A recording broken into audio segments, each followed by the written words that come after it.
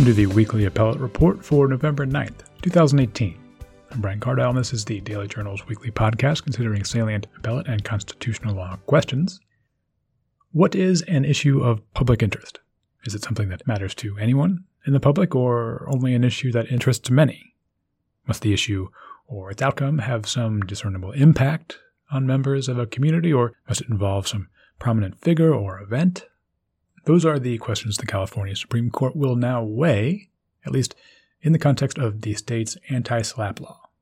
The answers to those questions will go a long way towards deciding whether the many anti-SLAPP motions filed each year in California courts are granted or denied, and clarity on what constitutes an issue of public interest is something First Amendment attorneys have long awaited. The High Court has largely been silent on the matter in the 26 years since the anti-SLAPP law's passage. Kevin Vick, an anti-SLAPP expert and partner with Jassy Vick Carolan in Los Angeles, will be here to discuss this issue and the case in which it's presented, Rand Resources versus the City of Carson, arguments in which were aired Wednesday. The case revolves around the city's attempt to bring professional football to Carson, and it involves a fight over who had the exclusive rights to negotiate agreements relating to a potential stadium and NFL team. An anti-SLAPP motion was granted at the trial court stage, but the Second District Court of Appeal reversed, applying a fairly narrow view of whether the dispute in fact centered around an issue of public interest. Kevin Vick contends that the appellate court's approach is needlessly constricted. He says the anti-SLAPP law was passed by a legislature that was explicit about the law's intended broad application to be available whenever parties are sued over speech or activity relating to an issue of concern to the public. Mr. Vick contends that courts narrowly defining what in fact might be of interest to the public tends to undercut the law's original purpose, also one expressly reaffirmed with amendments drafted 5 years later. We'll hear from Mr. Vick in just a moment. But first, one quick reminder. We invite listeners of the podcast to receive 1 hour of California CLE credit for tuning into the show. Simple enough to do. Just find a short true-false test on the dailyjournal.com page where this program appears. There is a 10-question CLE test up there now corresponding to this episode, and plenty from the past episodes that are still up. Also, some tests on our site correspond to perspective opinions contributed by our readers, so look for those as well. And now, it's time for our opening briefs. An issue regarded regularly on this program was decided on in a Maryland federal court earlier this week, where a judge found that Democratic legislators in Maryland had improperly gerrymandered a congressional district in their favor. The U.S. Supreme Court last term addressed this very case and 2 others relating to political gerrymandering, though restrained itself from reaching any decision as to whether such politically motivated line drawing was constitutionally problematic, instead basing its decisions on narrow technical questions. This clear ruling on the merits in the lower court will give SCOTUS another chance to weigh in.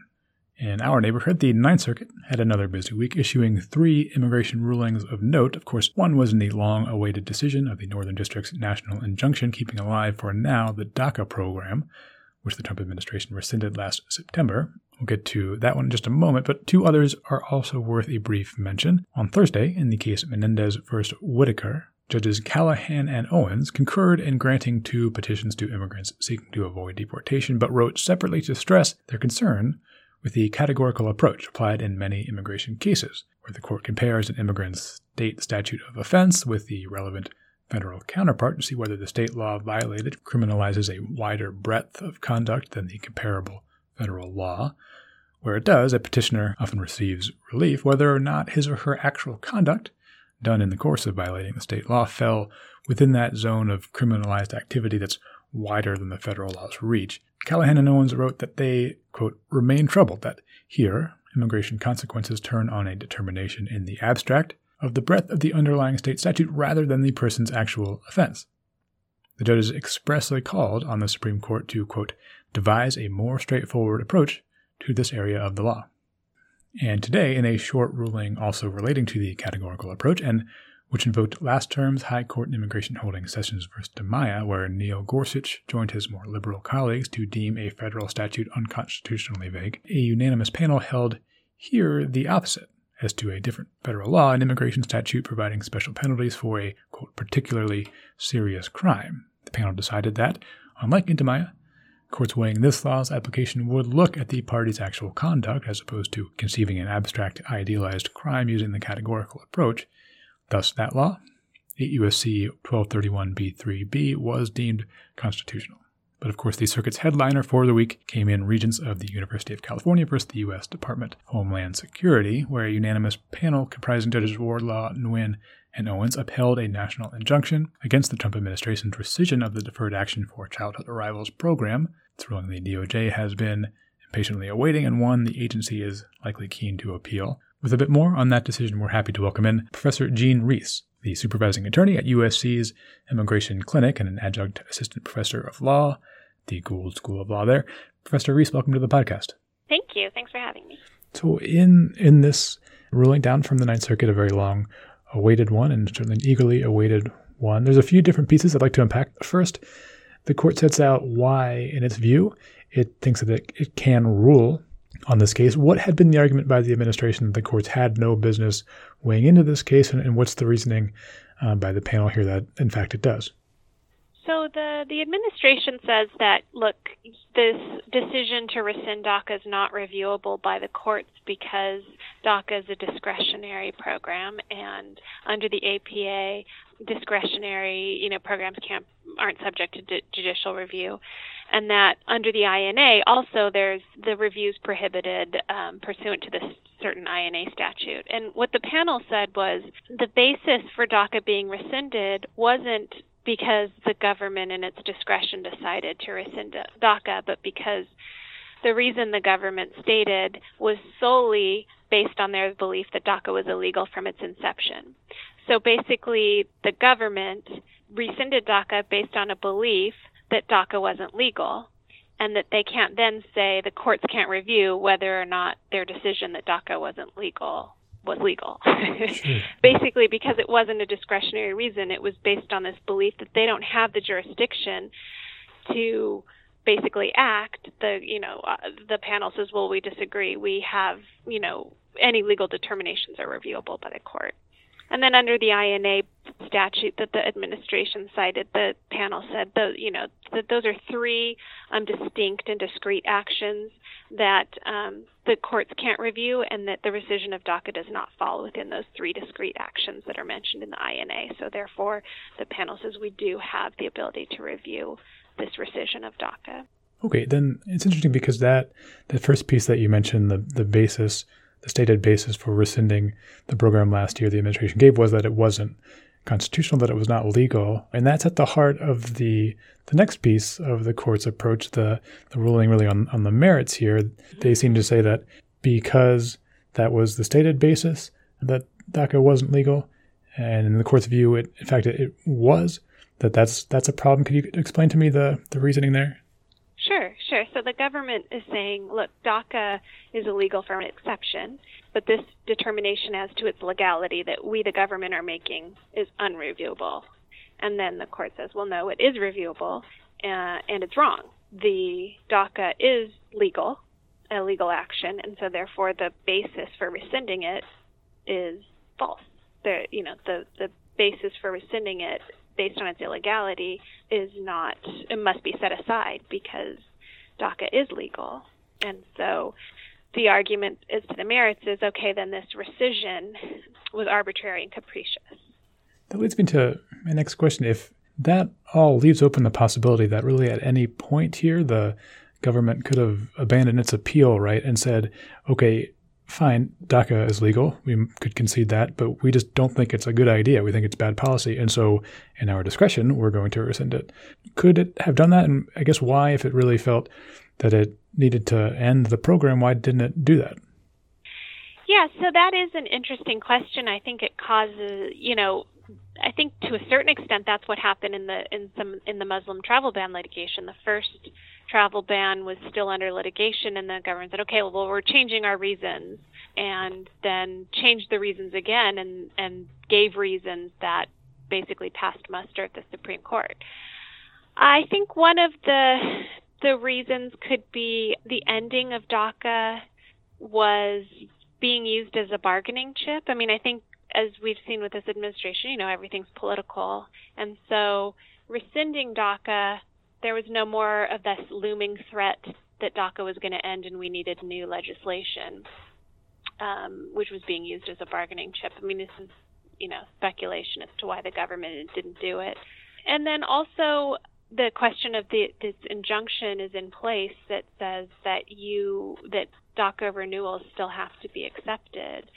And so then there would have also been litigation regarding the basis for the first suit is gone because there's a new basis for rescinding it, but there is an injunction in place that says you can't stop the renewals, so that would have been another issue.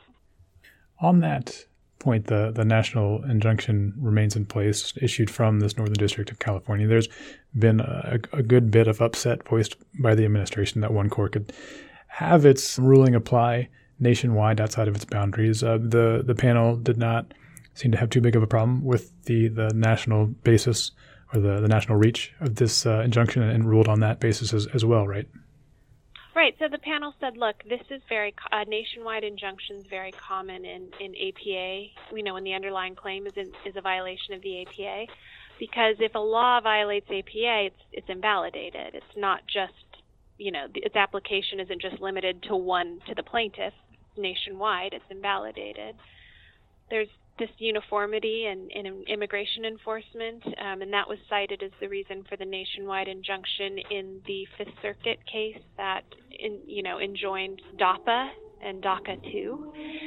So the panel says, look, that this is a common, nationwide injunctions are common in APA and common in the uniformity, common in maintaining uniformity throughout immigration enforcement, which was, the reason that DAPA was enjoined in the first place. So then I suppose this ruling sets us up for probably what the administration imagined would be the end game from the beginning, an appeal to the U.S. Supreme Court. Do you think that's the most likely next step, as opposed, I suppose, to them issuing a different sort of DACA rescission on some different basis? And if the case doesn't get to the Supreme Court, how do you think the High Court might feel about the different arguments advanced here? Yeah, I do think this increases the likelihood that it's going to go to the Supreme Court.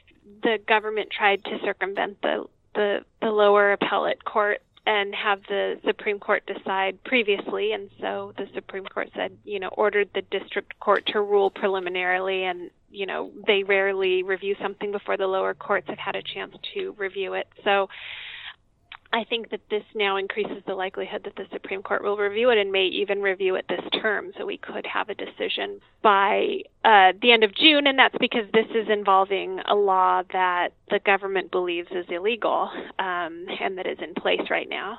So I think that it is very likely the Supreme Court will review it. Another thing that I think is interesting, though, is that the record in this case is still only 256 pages. The administrative record has never really been completed, so it'll be interesting to see how the Supreme Court feels about ruling on such a small record, and probably it may not even get to the merits of it, of the decision, and may be ruling on, the reviewability of the decision first. So, but I do think that, I wouldn't be surprised if the Supreme Court doesn't take it up for this term.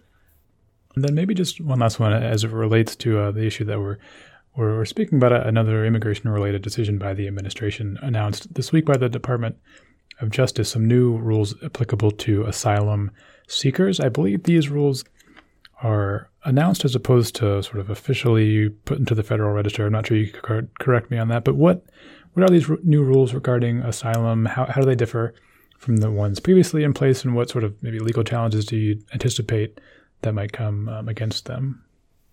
Well, I think the ACLU has already filed a litigation today against these rules.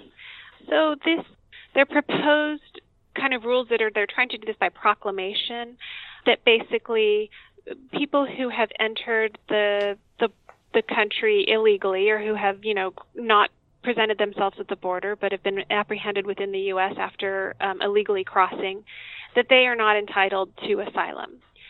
And so the biggest issue with this is the statute is written, the asylum statute, does not distinguish between whether or not somebody who has entered either presenting at the port or is apprehended after later coming in can be denied asylum. So the statute's silent as to whether, it doesn't matter. The way you enter the country does not matter. You're eligible to pursue asylum if you don't have any of the other bars that are prescribed in the statute.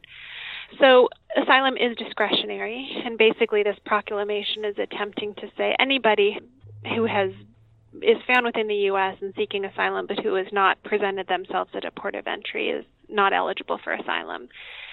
So by proclamation, the asylum statute is being changed. And so I think that a lot of the litigation we're going to see is this is a congressional statute, and if you were to bar eligibility for asylum based on how someone entered the United States, that needs to be something that is done through, legislative procedures and not just by this kind of proclamation. Well, certainly a busy time to be an immigration attorney. Appreciate you taking some time out for us, Professor Jean Reisz from USC Gould School of Law. Thanks very much for your time. Thank you.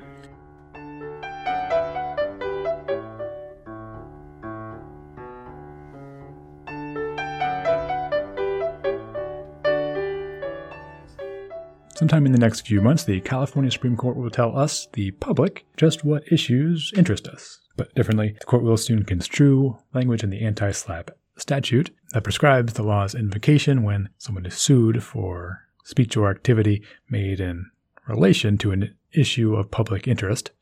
Kevin Vick of Jassy Vick Carolan in Los Angeles says that only a broad judicial interpretation of the meaning of an issue of public interest can ensure the anti-SLAPP law's purpose is maintained. He joins us now. Mr. Vick, welcome to the podcast. Hi, thank you so much for having me. Of course. So we're talking about a California Supreme Court case that heard argument earlier this week.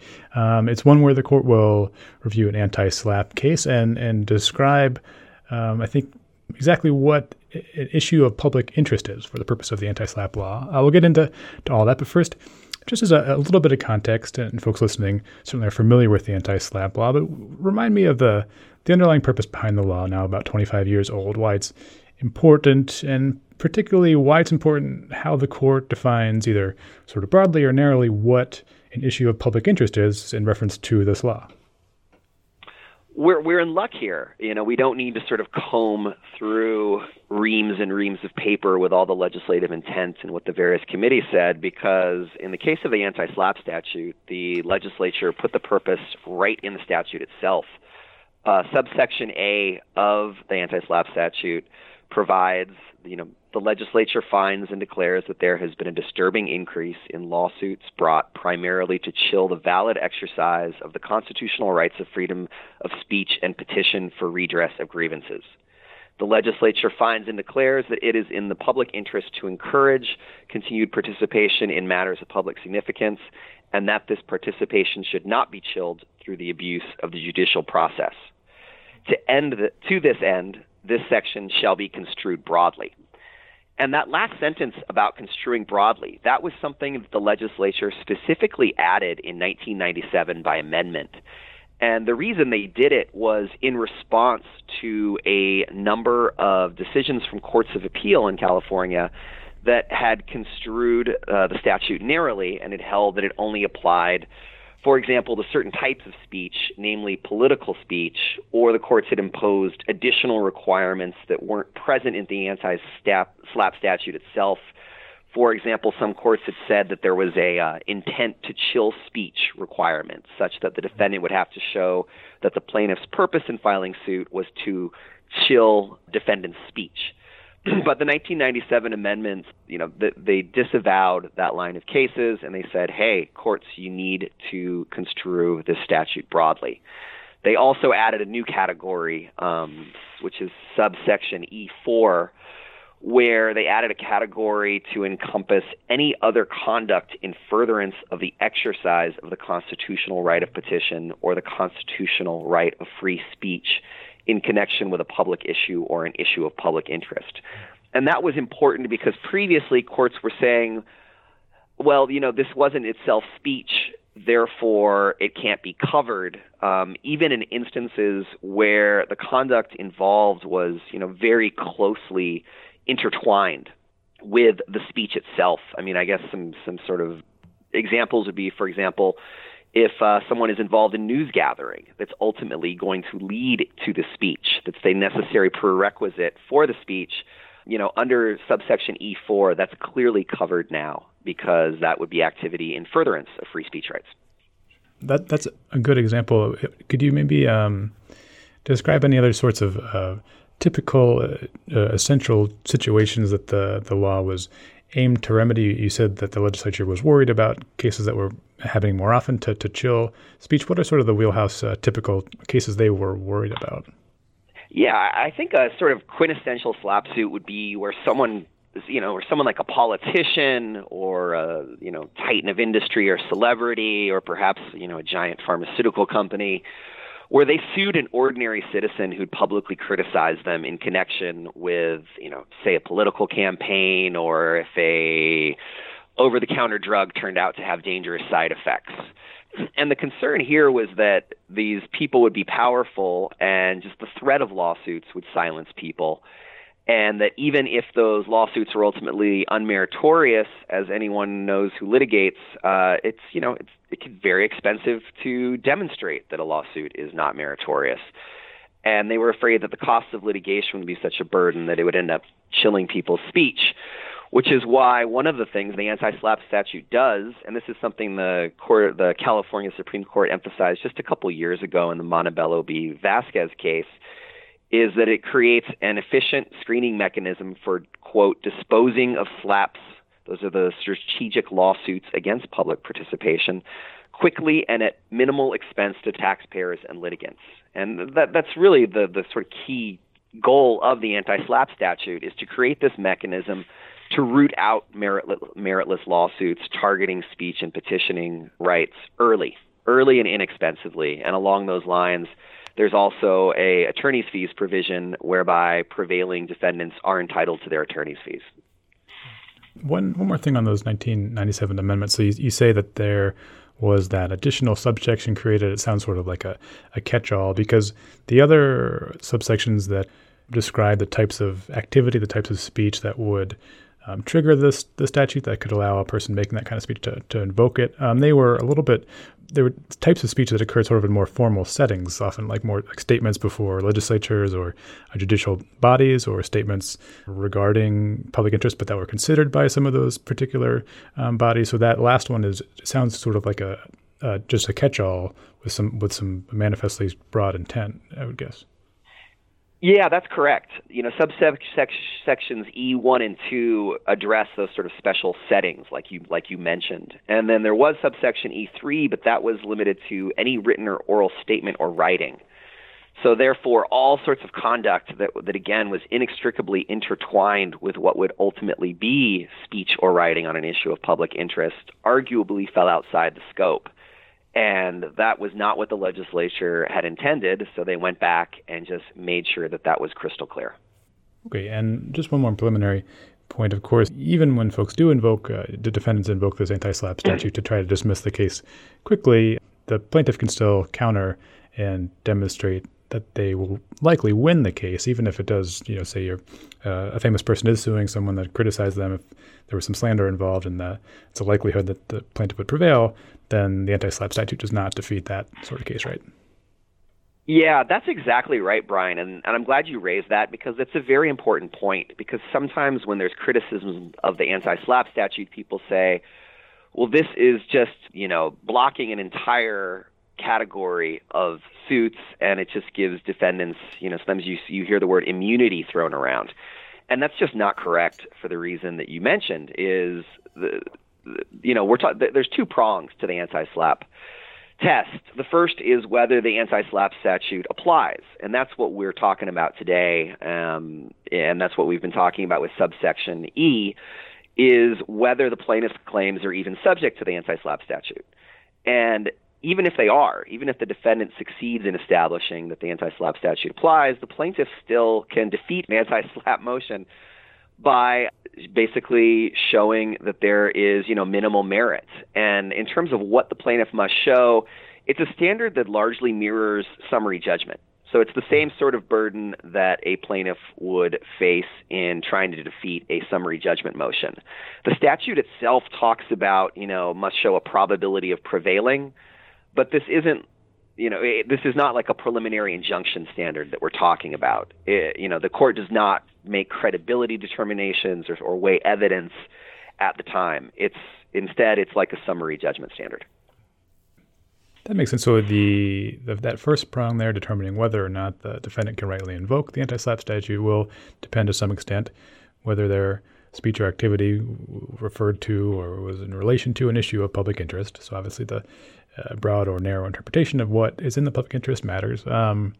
And you've written for a paper that courts of appeals have come down differently on this question, right? What is the nature of some of the varying interpretations? I've read that some courts of appeal will say it's an issue of public interest if it interests really anyone. There's other approaches too. What are some of those different interpretations? Yeah, the courts have reached really quite different tests or criteria to determine whether a defendant's speech or speech-related conduct concerns an issue of public interest. Now, you've had some courts of appeal that have stuck very closely and have expressly relied on that legislature's mandate to construe the anti-SLAPP statute broadly. Probably the most famous of those would be the Nygaard decision, which was from the 2nd District in 2008. And there the court said that an issue of public interest within the meaning of the anti-SLAPP statute is any issue in which the public is interested.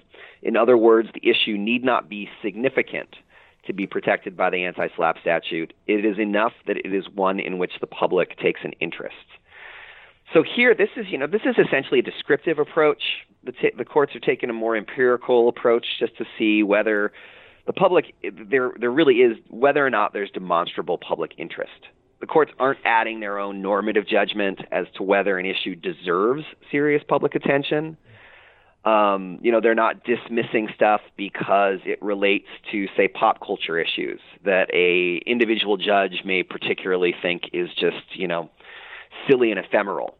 Instead, it's just saying, hey, if there's demonstrable significant public interest in this subject, well, then that's an issue of public interest under the statute.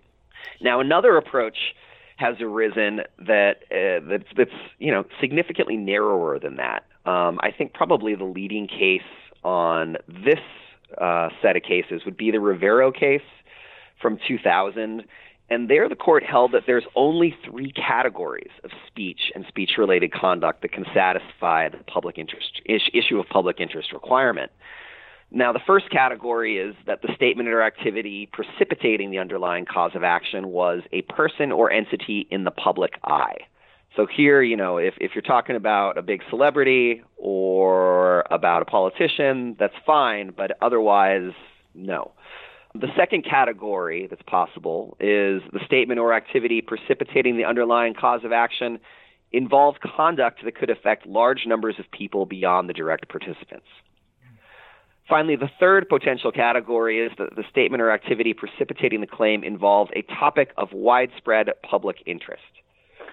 Now, as you might note, that's narrower than Nygaard, significantly narrower. Now, some courts went even further than the Rivero test and added a requirement that the statement or activity must take place in the context of an ongoing controversy or discussion.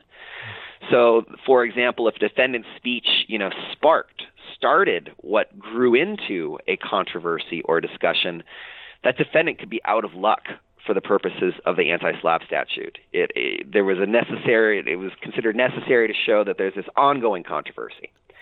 Now, perhaps the narrowest interpretation of the issue of public interest requirement, that came from the 3rd District in the Weinberg case, which is one that was cited and relied on by Rand Resources, which we're going to talk about in a little bit.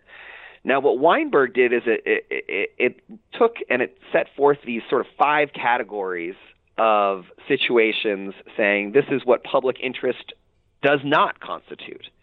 They said public interest does not equate with mere curiosity. They said public interest, it must be something of concern to a substantial number of people. It said that there should be some degree of closeness between the challenge statements and the asserted public interests. It added that the focus of the speaker's conduct should be the public interest rather than a mere effort to gather ammunition for another round of private controversy. And then finally, it said those charged with defamation cannot, by their own conduct, create their own defense by making the claimant a public figure. So, I think with Weinberg, it's interesting to notice how far we've gone from the anti-SLAPP statute's express mandate that it be construed broadly to now we've got only 3 categories that can qualify, and even then there's these, further restrictions that are being set up as virtual, per se rules for excluding cases from the coverage of the anti-SLAPP statute. With that fairly wide range of different interpretations and approaches by the intermediate appellate courts, it would sort of suggest to me that perhaps there hasn't been terribly much guidance or instruction from the high court on this question, but in the filings there are some citations, and you mentioned California Supreme Court case, the city of Montebello. In the filings there are references to that case and a case called Vargas v. City of Salinas, where the high court has addressed this question. What has the guidance been like from the California Supreme Court as to this issue? Has there been much? No, there hasn't. Neither Vargas nor City of Montebello addresses the substance of the issue of public interest requirement, let alone, resolve the differences between these various Court of Appeal lines of decision. The California Supreme Court has not really spoken on it, and you'll see, passing dicta about it, but they haven't addressed this split.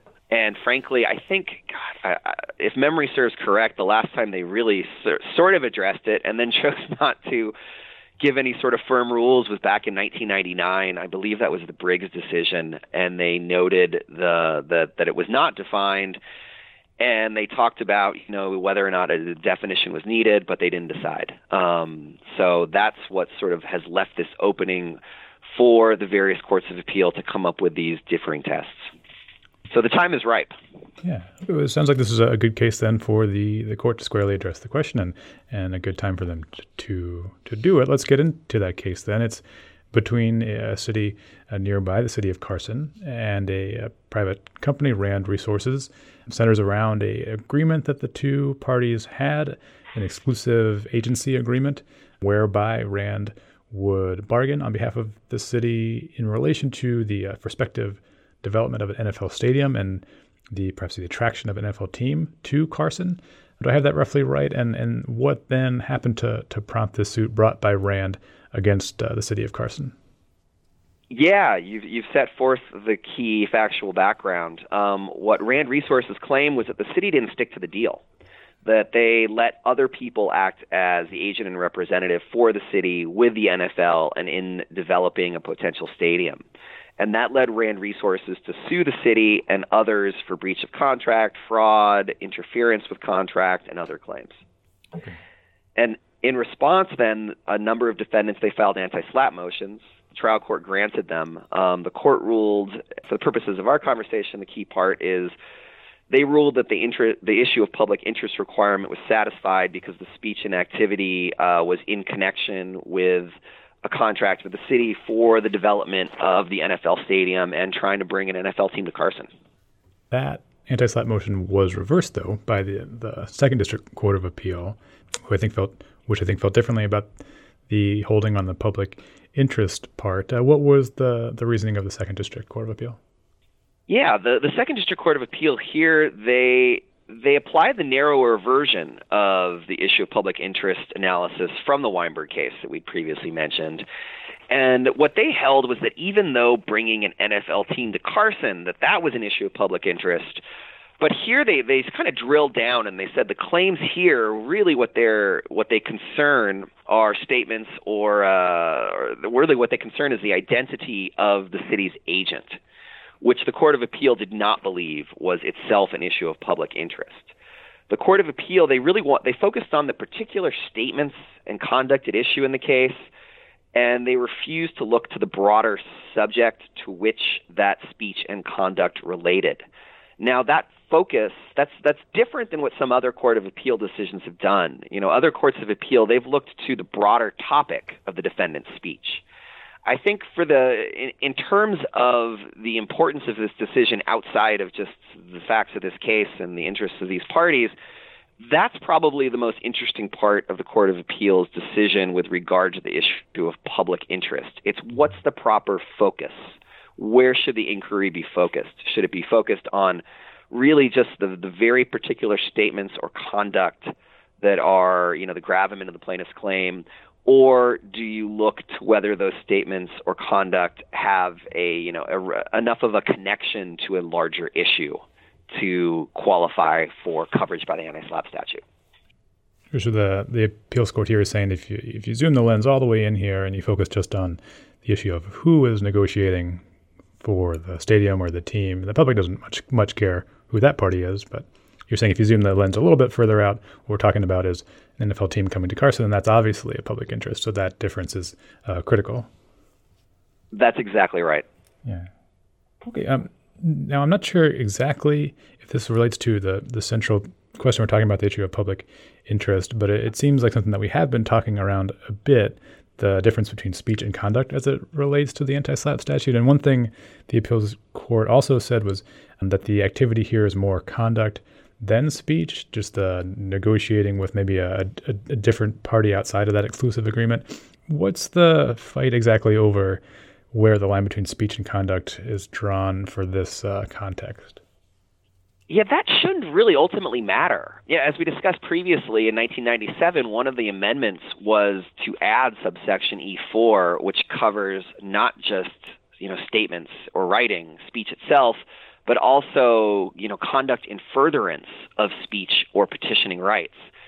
So long as the conduct was in furtherance of speech or petitioning rights, in connection with an issue of public interest, that speech-conduct distinction shouldn't matter.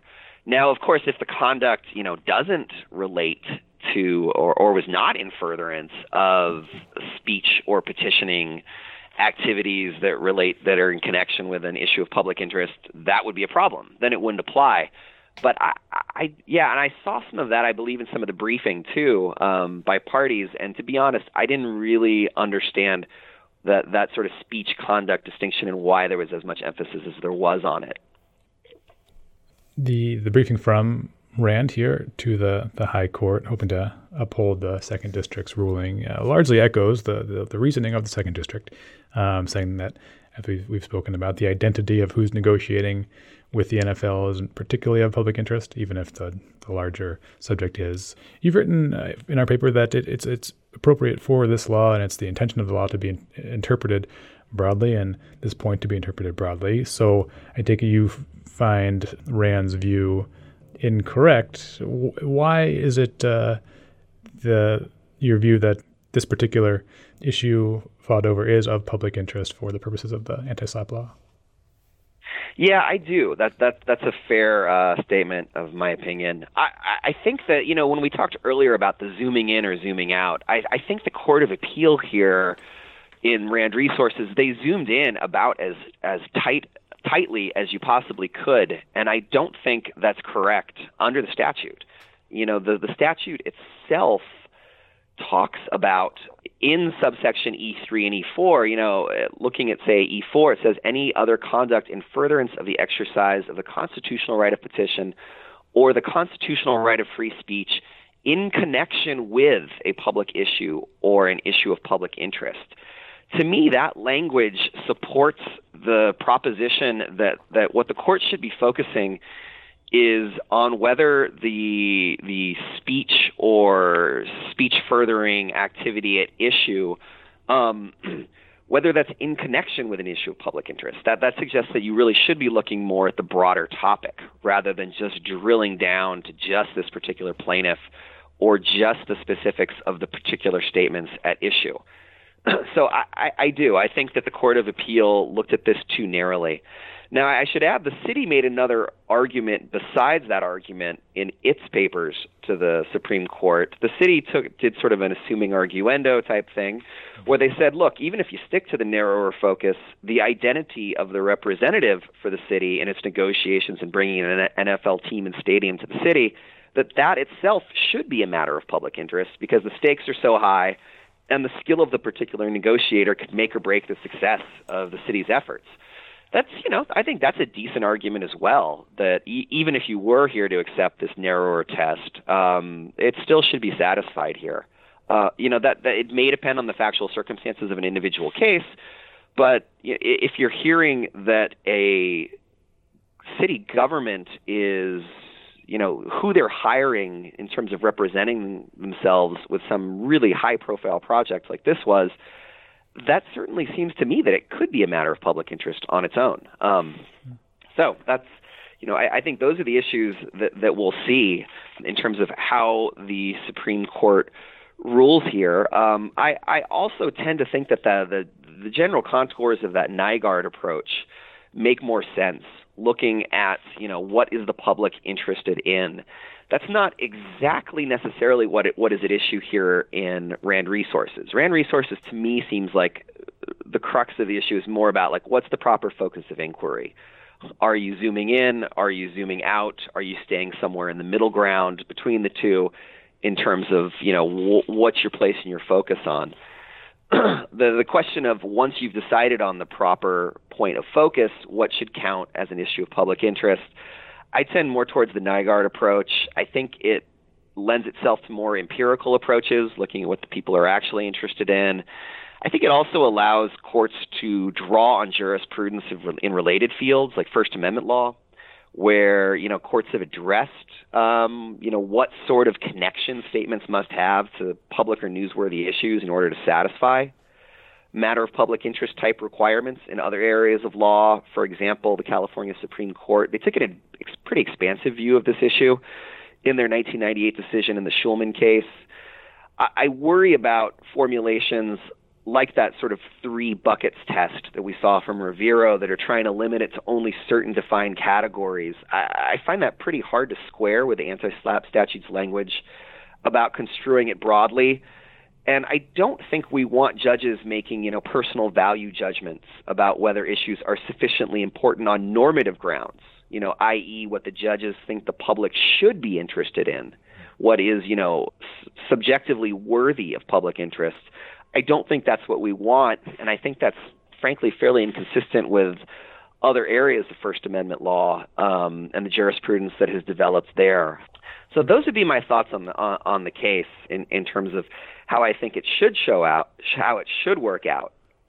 Then, in terms of maybe how you think it will play out, do you said this California Supreme Court has not provided too much guidance aside from a bit of dicta in previous cases on this point. Do you have thoughts on how it might be inclined to view this issue? And also, it seems like the court is definitely teeing this up to be a broad ruling that can be applied going forward in really all anti-SLAPP cases. Would you say that that's a fair surmise? It seems unlikely to me, at least, that they're planning on doing sort of a fact-specific approach only applying to this case. Well, I would have said that, but then a while back they asked for supplemental briefing on the issue of whether their 2017 decision in Park governed this case.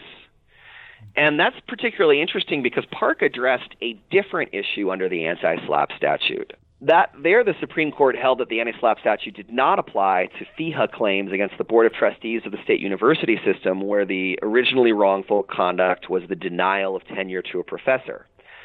The Supreme Court, they rejected arguments that the anti-SLAPP statute applied because, first, the denial decision occurred, or these were the arguments that were put forward by the Board of Trustees, that the denial decision, it occurred in connection with communications made in an official proceeding, i.e. the tenure decision-making process. And second, that the decision itself was communicated by and inextricably intertwined with speech petitioning activity. But the Supreme Court took a narrower view in terms of whether a particular cause of action arises from protected activity. And they took a narrower view about, really sort of looking at what the gravamen of the complaint and saying whether or not you have got a close enough nexus to the protected activity to apply the anti-SLAPP statute. And it's significant that the Supreme Court reached out and asked for supplemental briefing on the Park issue because the Court of Appeal and Rand Resources, their decision, it's not laid out crystal clear in the decision itself, but I think a fair reading of it could support the idea that what the Court of Appeal was doing there was really ruling on two alternative grounds. One, the issue of public interest ground, which is the one we've discussed and the one that everyone was focused on, in part because the Supreme Court granted review as to that specific issue. But then second, there's also a determination by the court there that they didn't think the gravamen of these claims truly arose from protected activity. So it's conceivable if the Supreme Court wanted to, they could punt on the issue of whether, defining what constitutes an issue of public interest, and they could just decide this case based on the same grounds that Park was decided.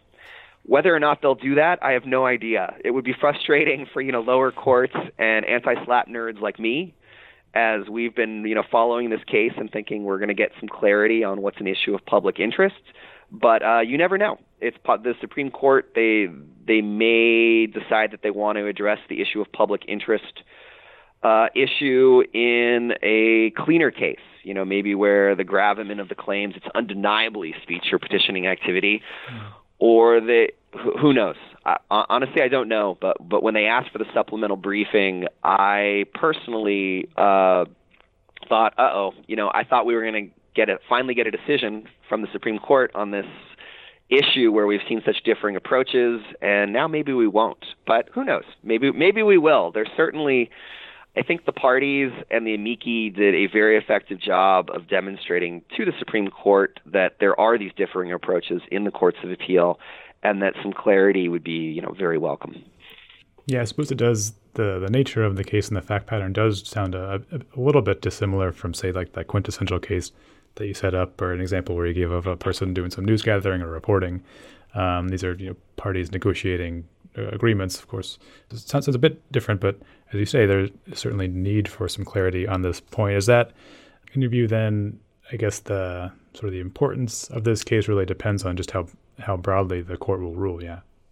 Yeah, exactly. We'll see. If they tell us, if they reach the issue of public interest requirement, then it's going to be incredibly important. It could, really sort of change things. If they don't, then it's a lot less likely. If they just sort of decided on park grounds, that will be of, great interest to these parties and perhaps to other parties in the future who are in similar situations and contexts and circumstances, but it's not going to have the same degree of importance to people in sort of media organizations or local activists or all of the people who are generally very interested in anti-SLAPP law more generally. Great. Then just one last one. Speaking of anti-SLAPP law more generally, there are plenty of issues related to the law that seem to percolate up through the courts. You've written about a few of them. I'd be curious to ask you any other salient anti-SLAPP issues that are particularly front and center at this time. I know one, for example, you've written about is that there's some pushback from federal courts and here in the Ninth Circuit that maybe this state procedural law shouldn't be applied when cases get up to that federal appellate court, even though the claims that the laws apply to are state ones when they're dealt with in the federal court. Is that one of the main issues that's salient here, and are there any other ones that you're watching? Yeah, I think that's the main one I would say right now. Park that we previously discussed addressed one that was open. There was, I believe the case was Newport Harbor that had to do with, amendments. In terms of the open issues of SLAPP law, I think you've put your finger on the one that I'm probably focused on the most, besides the issue of public interest. I don't think the Ninth Circuit is likely to switch course on this. They've held that certain aspects of the anti-SLAPP statute apply in federal court to state law claims that are there. And I don't think they're going to change their mind. I mean, former Chief Judge Kaczynski, he was the main judge driving the opposition to application of the anti-SLAPP statute in federal court.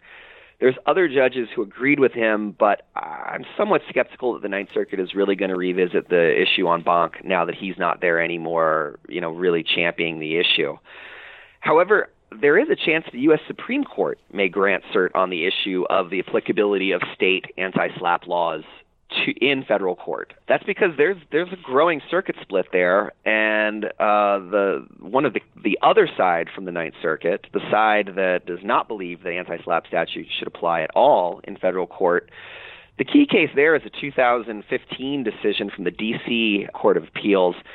And the judge who wrote the opinion deciding that the anti-SLAPP statute should not apply in federal court is none other than the newest justice, Justice Kavanaugh. So we know it's something that was on his radar. Again, there seems to be a growing circuit split with more circuits deciding one way or the other whether or not it should apply as more states across the country are adopting anti-SLAPP laws. So I would look for that. I would look to see if we get a cert granted in the next couple of years and make that determination. What is the main argument there? It's that when the federal courts are considering state law claims, usually they apply federal procedural law, but then state substantive law, and this is sort of more of a procedural law. Is that right? it's whether or not this is procedural or substantive, and then a second layer is, whether or not there's a conflict. And that's where, some courts, some judges have said, well, there's inherently a conflict. Others have said that the laws can coexist, or at least certain aspects of the laws can coexist. In the Ninth Circuit, for example, there are certain aspects of the statute that do not apply. For example, the automatic presumptive discovery stay under the California anti-SLAPP statute, the Ninth Circuit, and I can't remember if I think there's a Ninth Circuit decision directly on point. I know there's district courts that have ruled this, and they've held that will not be enforced because that conflicts with the federal rules of civil procedure's own rules regarding discovery. Okay, well, we'll stay tuned and follow that one, and of course also the California Supreme Court case that we've been talking about. But for now, we'll leave it there. Kevin Vick of Jassy Vick and Carolan in Los Angeles, thanks very much for hopping on the podcast. I appreciate it. Oh, thank you. I was very glad to be here.